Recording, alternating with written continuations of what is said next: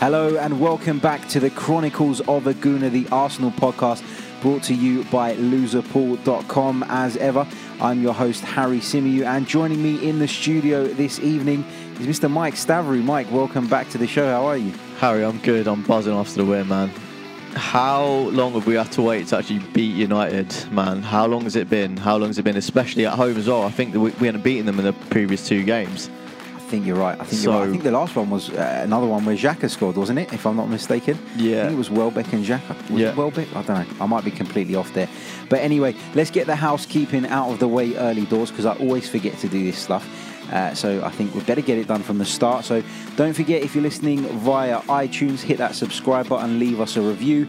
If you're on YouTube, hit subscribe, hit the like button, share it, follow us on Twitter at Chronicles_AFC. We've even got an Instagram account these days, also Chronicles AFC. It's really, really easy to find. Just want to bring you guys' attention to the fact that on YouTube, we are just a few subscribers shy of hitting 1,000, which for an audio podcast is absolutely brilliant, and we're over the moon with that. But help us get to that 1,000. That was our aim at the start of the season, so if we could get there, we'd be thrilled. Of course, this show is sponsored by loserpool.com. It's a fantastic new betting site where you can sign up and win some huge cash prizes. And without the support of Chris and the team over there, we wouldn't be able to produce the content that we are producing with such regularity. So a massive thanks to all involved. Let's begin with the 2-0 victory over Manchester United, a victory that moves us up into the top four, just a point behind the Vermin now. I was confident in the lead up to this one, Mike. As you know, went on a couple of radio stations in the build up to the game and Sky Sports News, and was practically laughed at by everyone for saying that Arsenal had a real chance of winning this, and for saying that we were probably the favourites because of our home record. How did you feel going into this one? I understand you were quite confident too. Yeah, I was confident, and I think the fact that you were ridiculed sort of by some of these outlets, was ridiculous, because, people don't really understand, or they don't really look too heavily into a club's history. And you would know this season we've been fantastic against the top teams at home. Away we have struggled, yes, but we beat Spurs, we beat Chelsea, we drew against Liverpool. So if you would have watched the games, you would have known we are good, and Emery knows how to do it at home. So I was fairly confident, but I don't think you could say after United came off that massive win against PSG that you thought was going to be a blowover. No one thought that, but our home form I thought would be enough, and it was. Yeah, absolutely. I don't think that Arsenal were strong favourites. What the point I was trying to get across was probably that I didn't think United were strong favourites, given that we were at home. I felt that it was a very 50-50 game in terms of the balance of it, and I didn't feel that it was respectful to Arsenal and to Unai Emery for people to be saying that United were going to come there and wipe the floor with us. Let's start off with Unai Emery's starting lineup. He started off with Bernd Leno in goal, back three of Sokratis, Koscielny, Monreal, Maitland-Niles at right wing back, Kolasinac on the left, Xhaka and Ramsey, to most people's surprise, in the middle of the park there. And then it was Ozil, Aubameyang and Lacazette. Was you surprised when that team came out? I certainly was. I was really surprised. I said to everyone, I was at work at the time, and I was like, oh my God, he's not gone balls to the wall here.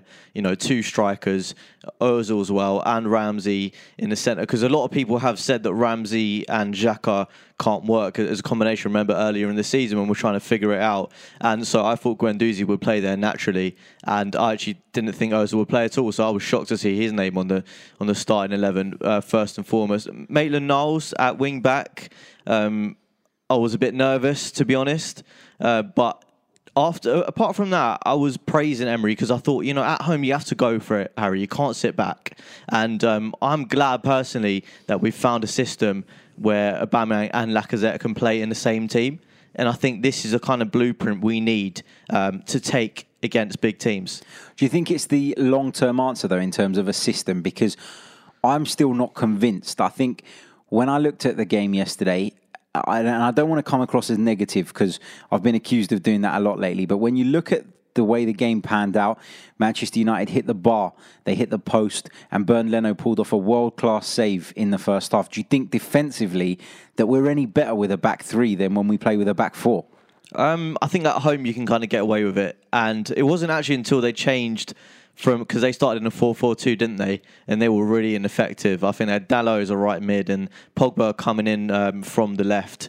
And they couldn't get the ball at all. As soon as they switched into a free, they started causing us problems, and that's when Lukaku hit the post, hit the bar. Are we good enough defensively? I think it actually gives us more solidity, because when you play a 4, you're going to be playing Kolasinac as a left back, who we know is not the strongest, and you're going to be playing a right back without Bellerin, probably Lichtsteiner or a Maitland-Niles. So I think actually it gives us a bit more protection in that sense. Going forward, it is something we need to sort out, Harry. And I don't think away from home we could go and play Lacazette and Aubameyang, because I think we'd be too exposed. I just think they don't offer enough, especially going back as well, as like someone like an Iwobi would if you tweak the system to not fit the two. So I think we need to work on that. But as a system, collectively, I thought we defended well yesterday. I think when we play like that, it's kind of designed for us to sit and soak pressure a little bit and try and play on the counter-attack, almost as if we're the away side. Because one criticism I do have of that system, I always find that we have plenty of the ball amongst the back three. The back three will play it from left to right and back again. But that transition, that pass into the midfield is sometimes more difficult to find when the wing-backs push right up and then you've only got those two players in the middle of the park. I think what surprised me against Manchester United was how disciplined Aaron Ramsey was. And we know Aaron Ramsey's going to work hard. We know he's going to give you 100% effort, but he really sat and helped Granit Xhaka. And that was probably my biggest fear when I looked at that team. I thought, like you said, Ozil, Ramsey, are we going to be solid enough defensively? But to his credit, Aaron Ramsey sat there alongside Granit Xhaka and made sure that he done his job. What did you make of Granit Xhaka's performance? He's received a lot of praise.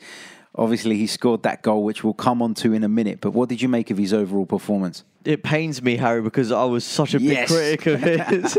It pains me because I was so harsh on him. And at the time, I think I was probably right to. But he's proved me and a lot of people wrong. I think the maturity that he's shown of late has been sensational, to kind of come from a player who was being bashed left, right and centre to this kind of more mature, he's just got a more rational head on his shoulders. Like the Xhaka of old would dive in, he'd make stupid decisions. He still gives a pass away here and there, but yesterday I thought what he did so well was just control things. And actually his awareness has got much better than it was. He gets the ball and he releases it quicker. I think that's something that Emery's coached him to do, and maybe something that was coached out of him, or should have been by Wenger. But yeah, I think he's got so much better. I mean, there's not much more you can say than that. He showed great awareness, didn't he, with that incident, I think, where the ball came across the penalty area. And I think it was Marcus Rashford running onto it, and Granit Xhaka just slid in there and got a really crucial touch. And that is crucial, because that would have been for sure a goal. I mean, the area that he was in, and to dive in and be so brave, he came off quite bad in that tackle, didn't he? Yeah. As well. But just the timing of that just shows how much he has improved. And I think he was very highly lauded when he came. I don't think Wenger got the best out of him. I think he is a player that needs to be reined in. You got to say to him, look, like, you can't go diving into every single tackle. You can't be trying Hollywood passes. Keep your game simple. And when he keeps it simple, he keeps us ticking. And I thought him and Ramsey were excellent yesterday. Yeah, and as you said already, Ramsey kind of proved the doubters wrong about him being able to play as one of the pivot, didn't he? While we're on the subject of Granit Xhaka, though, let's talk about the opening goal. It was a shot from long range. When I saw him shaping up to hit it, I thought, what are you doing? And then it hit the back of the net. Now, there's been a lot of debate about this. A lot of people are praising Granit Xhaka, and rightly so, for his performance. But people are talking about this unbelievable Roberto Carlos style technique that he put on that shot. I've watched it back again and again and again, and it just looks to me as though David De Gea has just completely misjudged that. I mean, where do you stand on it? Is there a wicked spin on that ball? I thought there was some spin, but not enough to completely wrong foot a goalkeeper. So for me, David De Gea is at fault there. I think it's a combination of two. I probably think it was his technique because we have seen him hit them like that. So it's not like it's not in his locker. It's a combination of that and also the wind as well. It was extremely windy at the Emirates yesterday, and I think that did play a part. I've spoken to former Brentford and Watford keeper Richard Lee, who I work with on a daily basis, and he said to me that with the way that he hit it and the direction that it seems to be going when the ball's in the air, De Gea has chosen the position that he wants to be in. He thinks it's coming that way, and that swerve, that wind, whatever it is, takes it away from him. So you'd be superhuman to be able to change your foot in and get there. So I do kind of feel bad for De Gea. I don't think it's necessarily, all his fault. I think part blame can be there just for the fact that he did misread it and he didn't react quick enough. But it was a wicked strike. I don't think it's a Roberto Carlos by any stretch of the imagination. I think that's a bit disrespectful to him. But Xhaka has got that.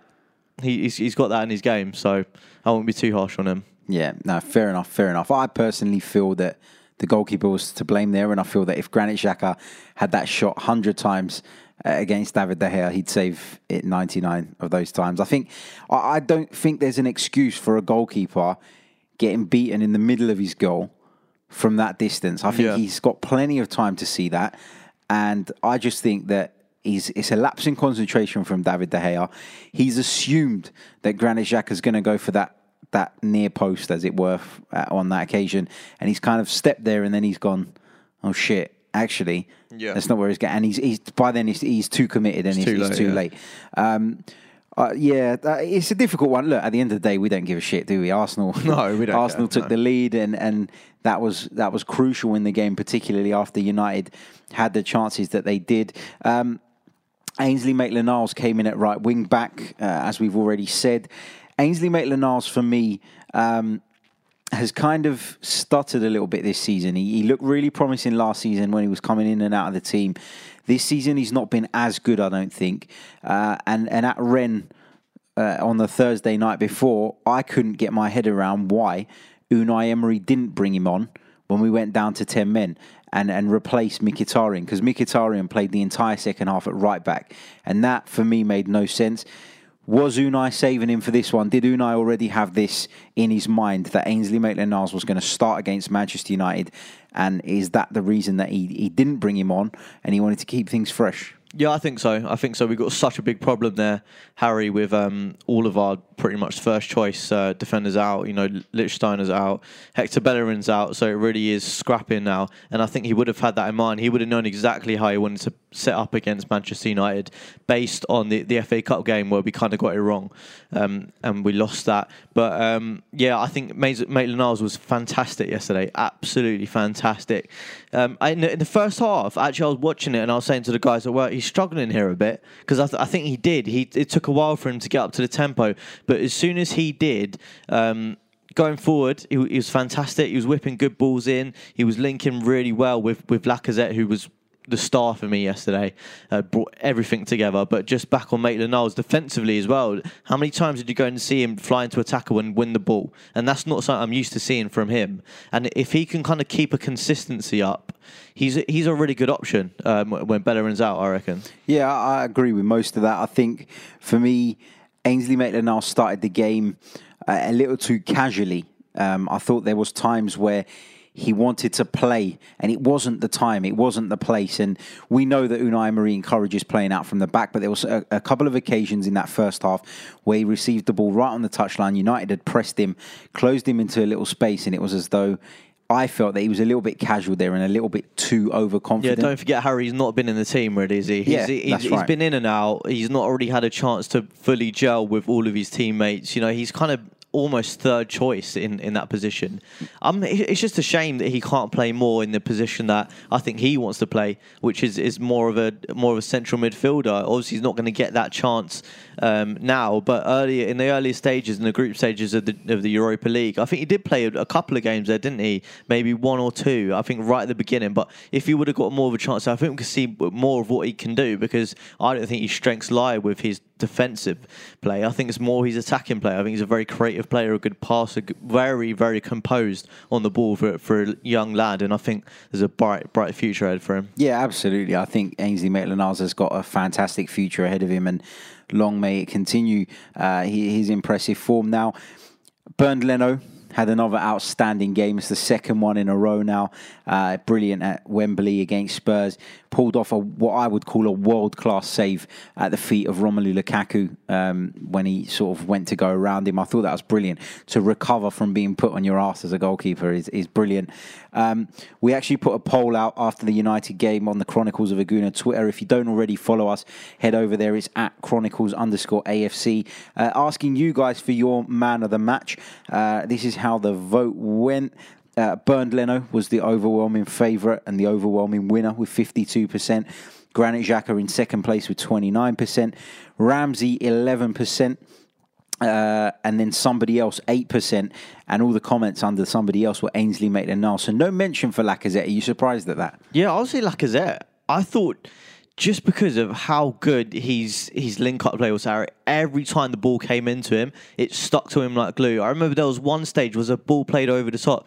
The guys controlled it with his head and brought it down and shrugged off about 3 players. Also, as well, on the other side, in the second half, there was a moment when he came in from the left touchline, beat about 4 players and dribbled through them. I just think he's such an underrated player. And what he adds to our team is similar, actually, but more to what Giroud did for us. His hold-up play, even though he's a little guy, his strength, and like when he backs into players, it's just... it brings so many players into play. And that's why I think that system with Lacazette and Aubameyang can work. Because what you saw was Lacazette dropping off, picking up the ball, or even flicking it on to Aubameyang, who was just ahead of him. And in that sense, he almost plays like a second striker.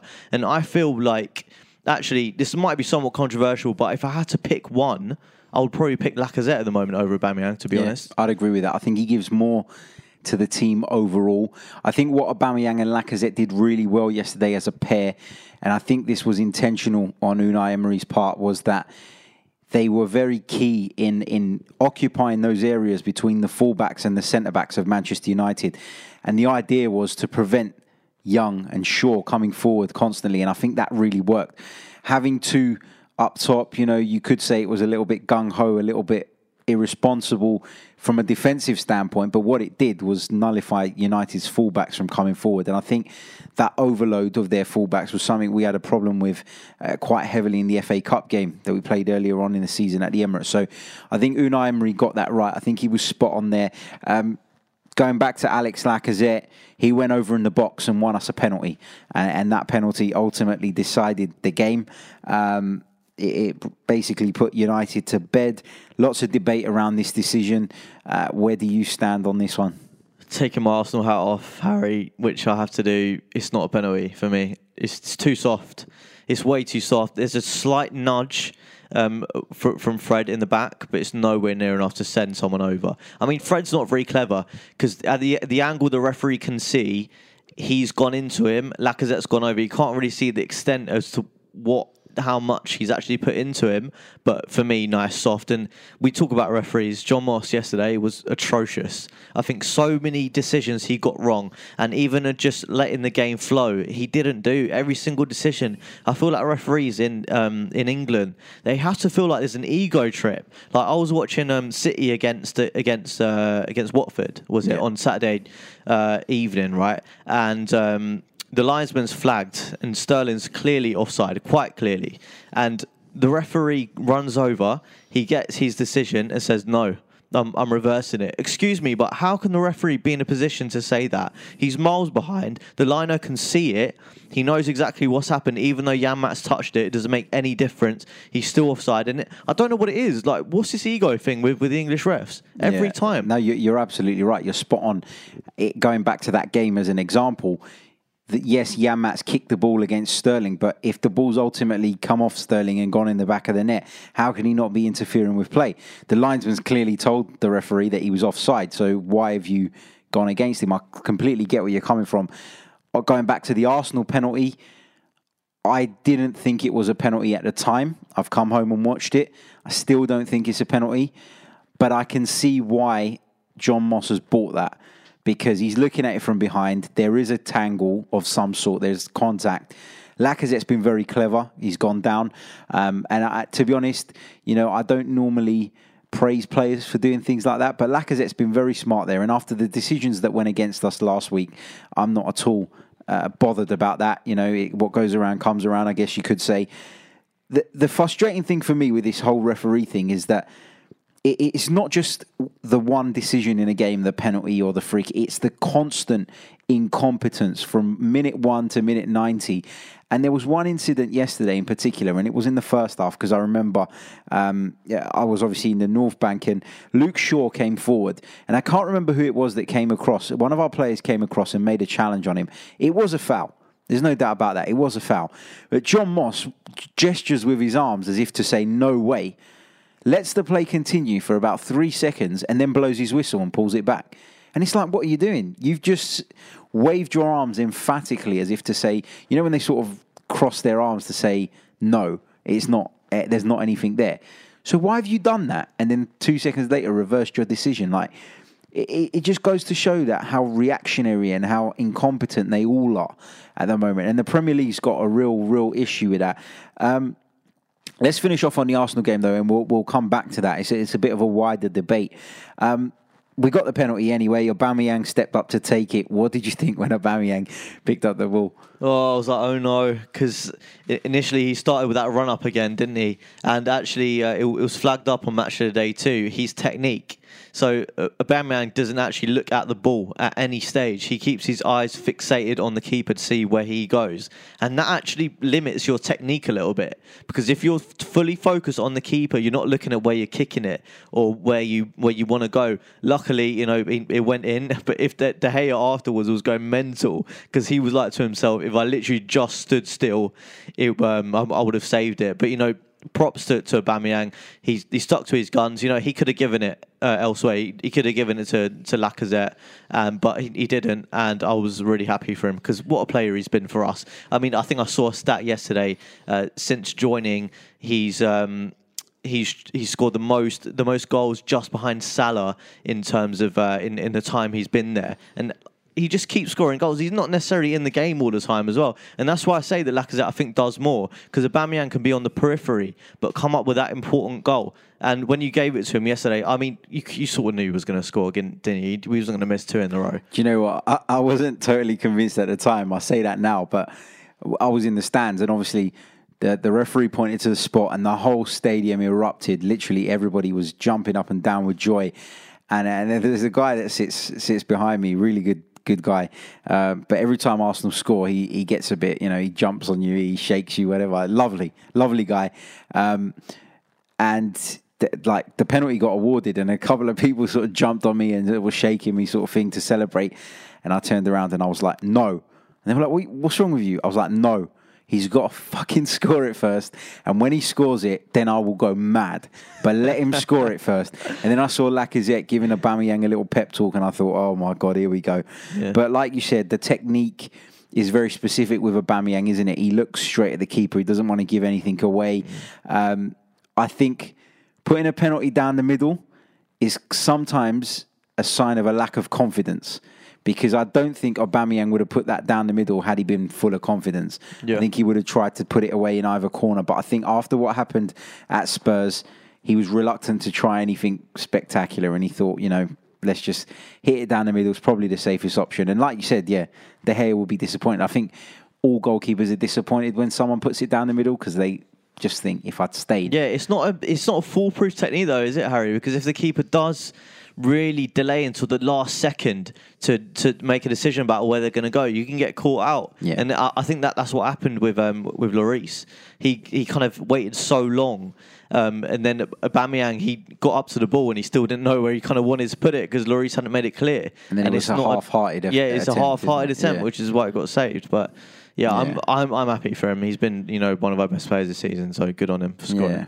I mean, based on obviously the fact that we picked up the result, just going back to some of our listeners who voted in a poll in the lead up to this game, I asked how you guys were feeling ahead of this game. 68% of Arsenal fans that voted, and there was over 300, I think, went with 60 went with a win. Sorry, 68%. That's massive, isn't it? That is massive confidence, and I think that's reflective of our home form this season, is it not? Yeah, it is. Yeah, and I think as I said, a lot of fans who watch Arsenal every single game, go to all the games, they would see that we are comfortable at home. I think away from home, it's a completely different thing. And I wanted to ask you, Harry, actually, because, our home form is so good and Emery can get it so right. Why can't we replicate that away from home? Because you look at some of the big defeats away, right? Anfield, we went there, we got spanked because we were way too open. How does Emery fix that going forward? We've not got any more games against the top six in the Premier League this season, so it has to be something he works on in the summer. But what do you think that's down to? I wanted to get your thought.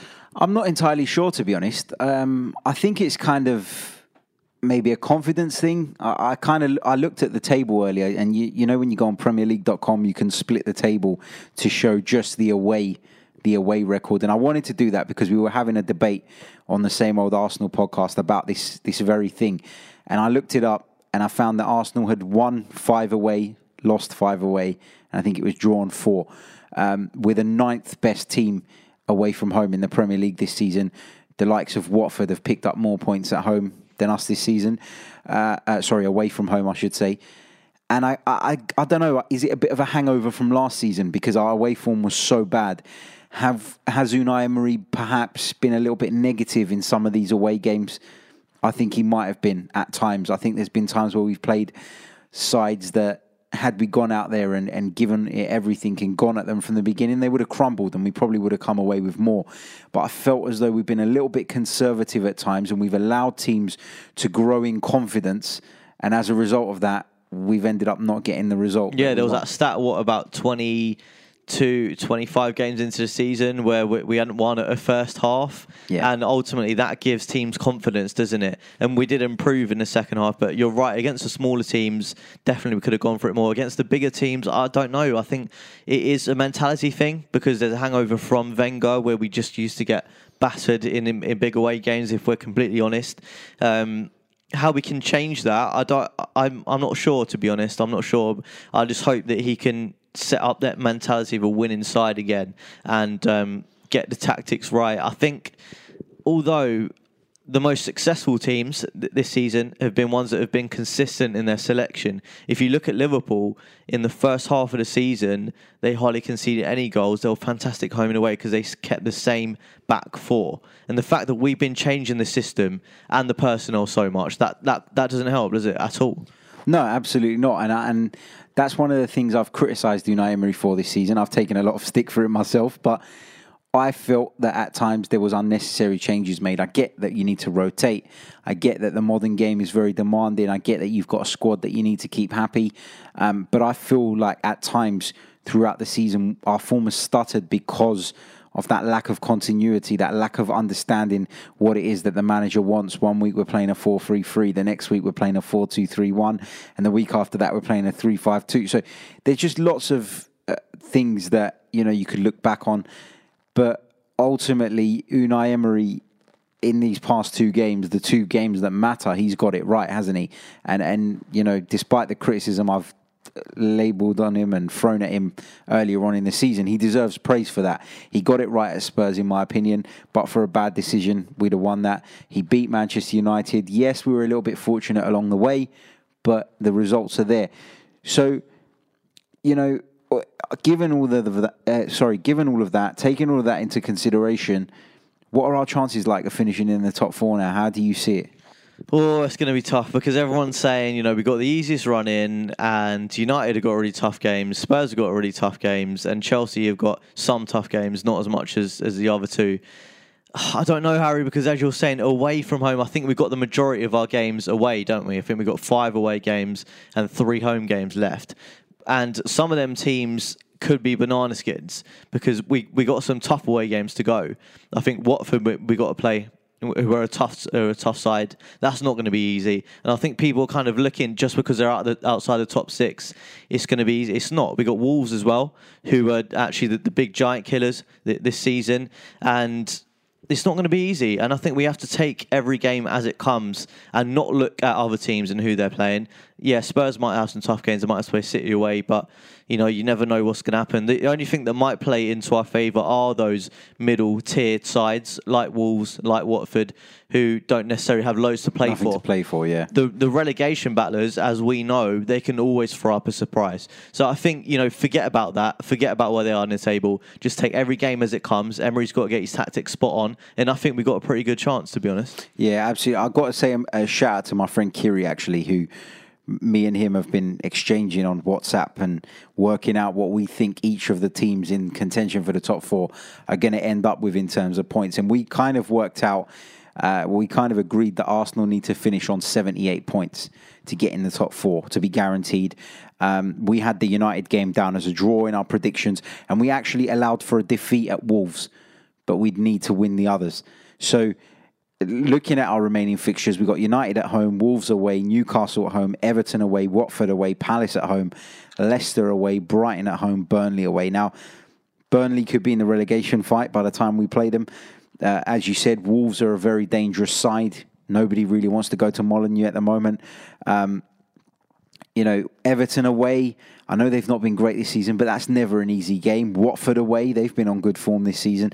So there is a few potential banana skins in there. And my concern comes from the fact that we've not been very good away from home, and we've got more away games than home games. It's nothing more than that. And we were speaking on the same old Arsenal earlier on this evening, and one of the points raised was, are we worried about the away games because we've got that Arsene Wenger mentality, that we've got a hangover from Arsene Wenger's regime? Well, I don't think that's the case, because when you look at it this season, in terms of our away form, we're a mid-table side, if you just look at the away fixtures.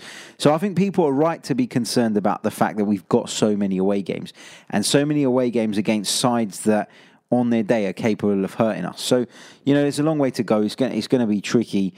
If I had to assess our chances, I'd say we're probably we've got a 60% chance now. I'd say we're just over halfway, maybe, in terms of the probability of us actually doing it. So I don't know how you rank it, if you could put a number on it.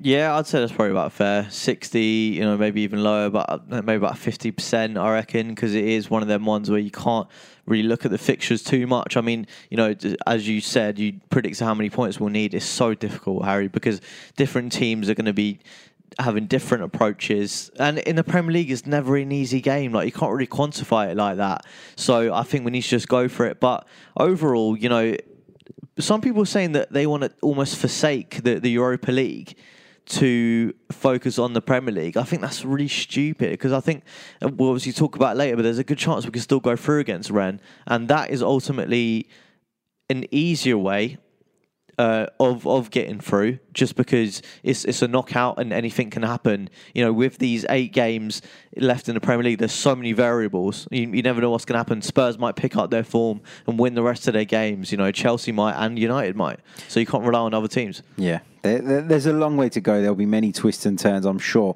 Let's move on to that Rennes game, which is coming up on Thursday night. We'll be releasing our next podcast on Friday morning, where we'll be reacting to that game. It was a dire performance out in France. I think the red card killed us. I've already spoken about that on the previous show.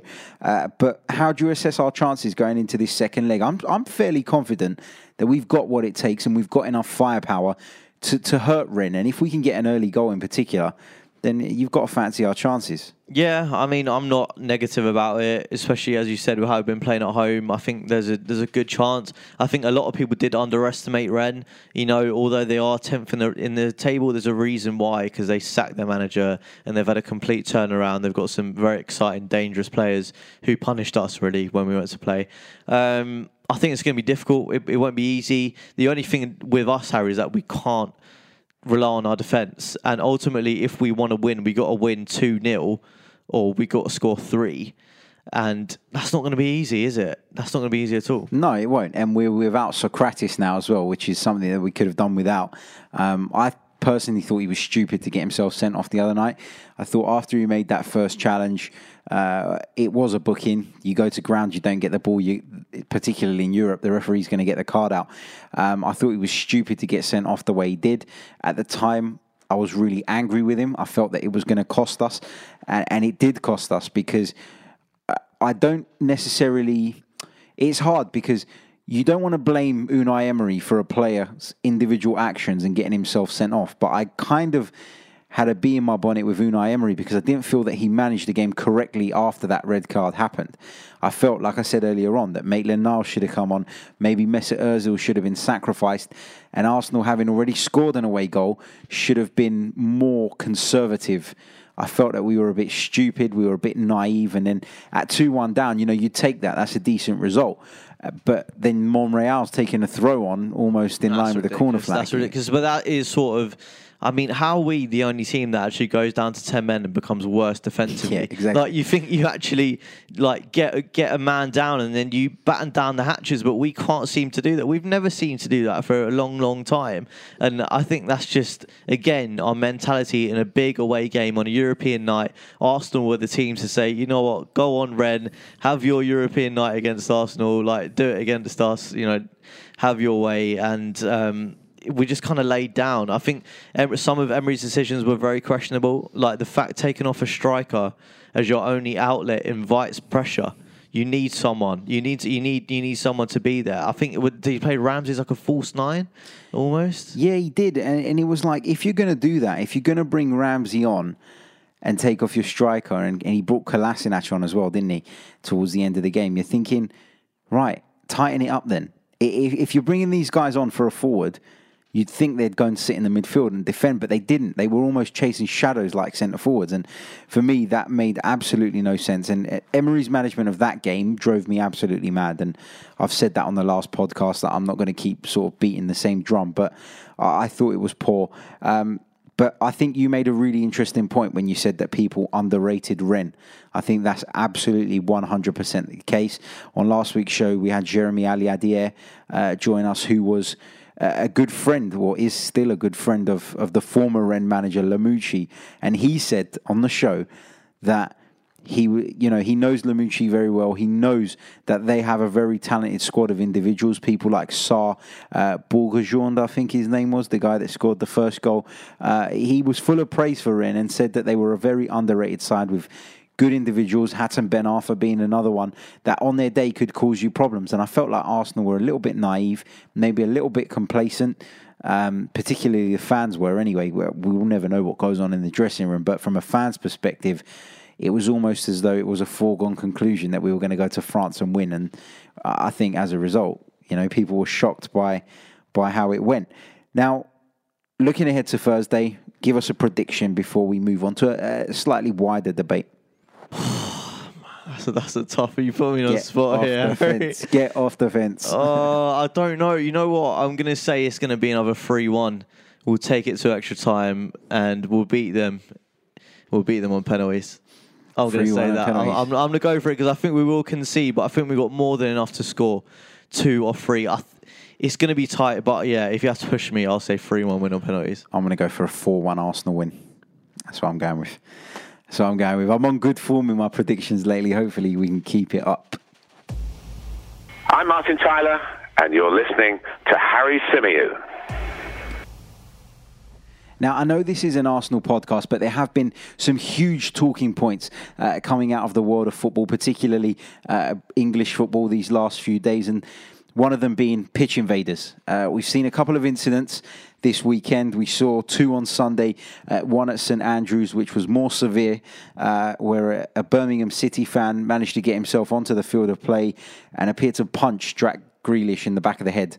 That's not in any way saying that that's acceptable. There's no place for that in football. And then we saw another pitch invader later on at the Emirates Stadium who kind of barged into Chris Smalling. Fortunately, on that occasion, no one was hurt. But how do you deal with a problem like pitch invaders? It's impossible, isn't it, to cover every single angle and every single part of the pitch with a steward to prevent this happening. How would you tackle this? I think more so, Harry, the problem lies with the mentality of fans now. I think social media has been such a good thing, but also such a bad thing of rallying people together, and the scum ultimately come together. And it's coming from like a younger, the guy who attacked Grealish was 27. He's not old. He's part of the social media generation, and it's just a thing where obviously fans have a drink, they have a laugh, and then they get rowdy. And running onto the pitch. I mean, we haven't seen that in like years and years in this country. It's mental. In terms of the stewards, I feel sorry for them because they're on a minimum wage of £7, £8 an hour. If that was me, I'm not going to want to go and like tackle a big fan who's just been, drinking loads and he's off his head with whatever and who's violent. I'm not going to want to do that. And especially because they're not trained either. They're just like regular people. Some are women as well. Like if that was my wife, if that was my family member, I would not feel comfortable her being there knowing that there are people like that wanting to cause harm. It's just, I don't know. I think clubs have so much money these days. Spend a bit more money on stewards. Get some people who are actually trained, who are willing, if someone comes on a pitch or if they even get out, if you see them running towards the front of the stand, tackle them down. And you need trained people to do that. I mean, Vinnie Jones was on TalkSport, I think, earlier on today, and he was talking about the fact that he had more security at his wedding than you get at a Premier League football match these days, and that's astounding. But I think you hit the nail on the head there when you talk about them not being trained. I think football clubs have so many stewards on a match day. But let's take the Emirates, for example, a stadium we know very well. I can't even tell you how many stewards there are there. There's loads. Most of them are students or people doing it part-time to make a little bit of extra pocket money. And so they're not trained. They're not professionals. And that's no disrespect to them, but they're not security personnel. They are stewards who are there to oversee, an event. My opinion on it is that maybe it's time that Premier League clubs spent a bit of money to have a percentage of their steward population being fully trained and being security personnel. Maybe the people around the edge of the pitch should all be professional security guards, so that in the instance when a fan does get on the pitch, they're ready to go on there and deal with it in the way it should be dealt with. Not having 6, 7 stewards chasing someone and they can't get him and they don't know how to take him down and they can't handle him. 2 big geezers, 2 big security guards to be there and ready and waiting. And when that happens, they go and deal with it in the way that it should be dealt with. Yeah, I mean, you're completely right. And I'll make the point. I don't want to by any means, be satirical or have a laugh. But a few weeks ago, there was an incident where a cat got on the pitch at Goodison Park. Stewards couldn't even get them. How are they going to get a hooligan? Yeah, do you know what I mean? Like, it's just ridiculous. And it also comes from the clubs. And I think the FA now needs to have a strong reaction to this Jack Grealish incident. Obviously, the guy who's been dealt with by the police, I think he's got a short prison sentence. Good, take that. He fully deserves it. But the FA now needs to hone down and really go in hard. I think personally, Birmingham should have a full stadium ban. I think they should be forced to play behind closed doors. There's a lot of people who have been saying I fully agree with that. I think if this does happen in future, I think they need to be instantly ejected. Their season ticket needs to be scratched up, and there's no light punishment on this, because what you have to say to all fans is that if you do this, you're in big trouble. And I think now, if they do that, maybe people will start to actually, they'll second guess it next time. Is there a danger though that if you start punishing the club as severely as what you're saying, stadium bans, points deductions, things like that you end up encouraging a culture whereby fans are policing each other? And then you could have violence breaking out in sections of the stadium. And so, is there not a danger that if you go too hard, you're kind of giving the fans more to be angry about? Say, for example, Birmingham City. Let's look at that as an example. If Birmingham City were to be deducted points and as a result find themselves in a relegation battle because of it, would you not see certain fans then sort of, when they're seeing this behaviour and they understand now what is at stake, they'll try and maybe self-police and end up going and getting into confrontations with these hooligans? Does that not cause more problems? Yeah, I know what you mean, Harry, but I think it's such a small percentage of them, of the fans that will actually condone that. I think most sensible people, even like some of the hooligans, they would have been like, that's too far. They would have seen their mate and be like, what on earth are you doing? And no, I don't think so. I can't think that there can be a light reaction to this. And I think the majority of fans, especially Birmingham, will understand it and say, you know what, that guy's made a massive mistake. Yes, it wasn't me that was directly involved, but I understand. I mean, it's got so bad to the point where, do you see that on Twitter? There was this guy who got banned because he posted a picture of Jack Grealish's brother's grave or something. Yeah, that's disgusting. Like, what? It's more of a wider point about how do people feel like that's acceptable, and this is what social media does. It allows people to pipe up. I'm sure this guy who attacked Grealish was probably loving the fact that this footage would have been shown everywhere. Yeah. His mates would have seen that, would be shared on social media. He probably thought he was going to become like a bit of a star. Is that because people are not accountable for their social media accounts? They're not held accountable. So I would say that one way of dealing with stupidness like that, like posting pictures of graves and saying disgusting things like that, would be to force people on social media, and I know this is a whole other debate, so we won't go too far into it, but would be to force people to input ID to sign up to Twitter. Yeah. Then the authorities would know exactly who you are, yeah. And if you do stuff like that, you'll be caught, you'll be shut down, and you'll be punished accordingly. Yeah, because what actually happened is someone in the replies found his address.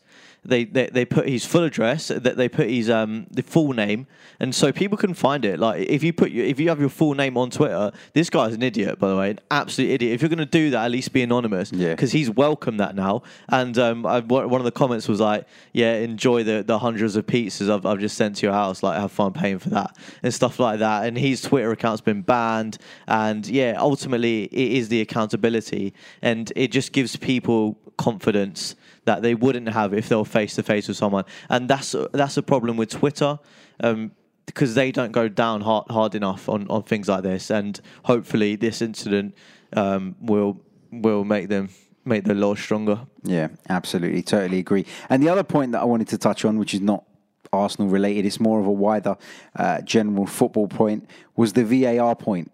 We've seen it in the Champions League now as well. We saw United get a questionable penalty out in Paris, and ultimately they went through as a result of it. What have you made of the implementation of VAR, particularly in the Champions League? Oh, in the Champions League, it's been shambolic. I think during the World Cup, I remember the first couple of games in the group stages were also shambolic, but towards the end of it, they kind of got it together. And don't forget, that is the world's top referees from around the world. Europe, slightly lower standard. England, shocking standard. Let's not even get into that. I'm like shitting myself to see like what's going to go on next season with VAR. But in terms of the Champions League, I don't think it's been implemented. There's not enough communications between the rule changes and then the fans or even the players. And sometimes even the referees. Sometimes I don't think I have no idea what they're doing. I mean, there was an incident recently where the referee couldn't go and check a VAR decision because the screen wasn't working. I mean, like, how incompetent is all this, man? With Kimpembe, I thought he was unlucky, and a lot of ex-pros that I've spoken to have all said it wasn't a handball because they've played the game. That's the difference between people who played the game and the players and the referees. They see it as a very black and white incident, and by the letter of the law, you know, it is a penalty. It is a handball because he's made himself bigger by turning around. He was quite far away from where Pereira took the shot.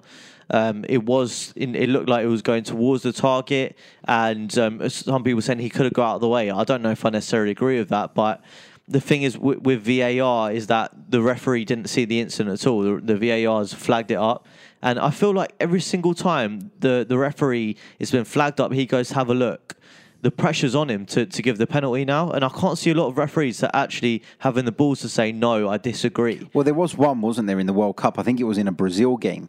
There was a penalty call, and I think it was that game anyway, where he was told to go and look at it, and he still stuck to his guns. So it's nice to see referees showing balls, like you said, and doing that.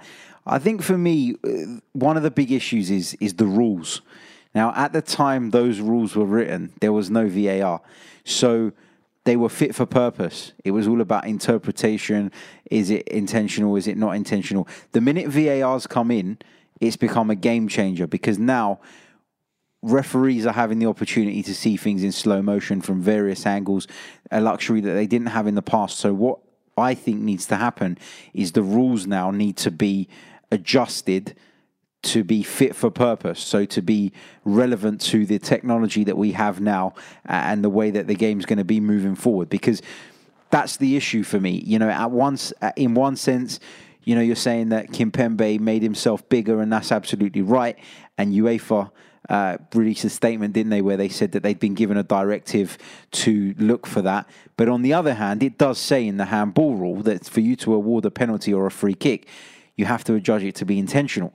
So it contradicts itself, doesn't it? That's what I'm trying to say when I say the laws need to be adjusted to suit where we are in terms of the modern game now. And I think there's a lot of work to be done there. Yeah, 100%. And these rules, Harry, they're so open-ended and open to interpretation. I mean, I read the new FA rules on the FA website that are coming in, proposally, for next season. And it is ridiculous. One of the new things that they're proposing is that players will have a natural, this is their word, natural silhouette of movement. So if they come outside of that natural silhouette, then it would be handball. And I'm like, what on earth does that mean? Like, you're looking at me now, looking at what is he talking about? Exactly. What the fuck I know. is a natural silhouette of movement? And one of the guys that I was speaking to made the point, well, obviously someone like Akinfenwa is going to have a different natural silhouette to someone like Mark Albrighton. So how can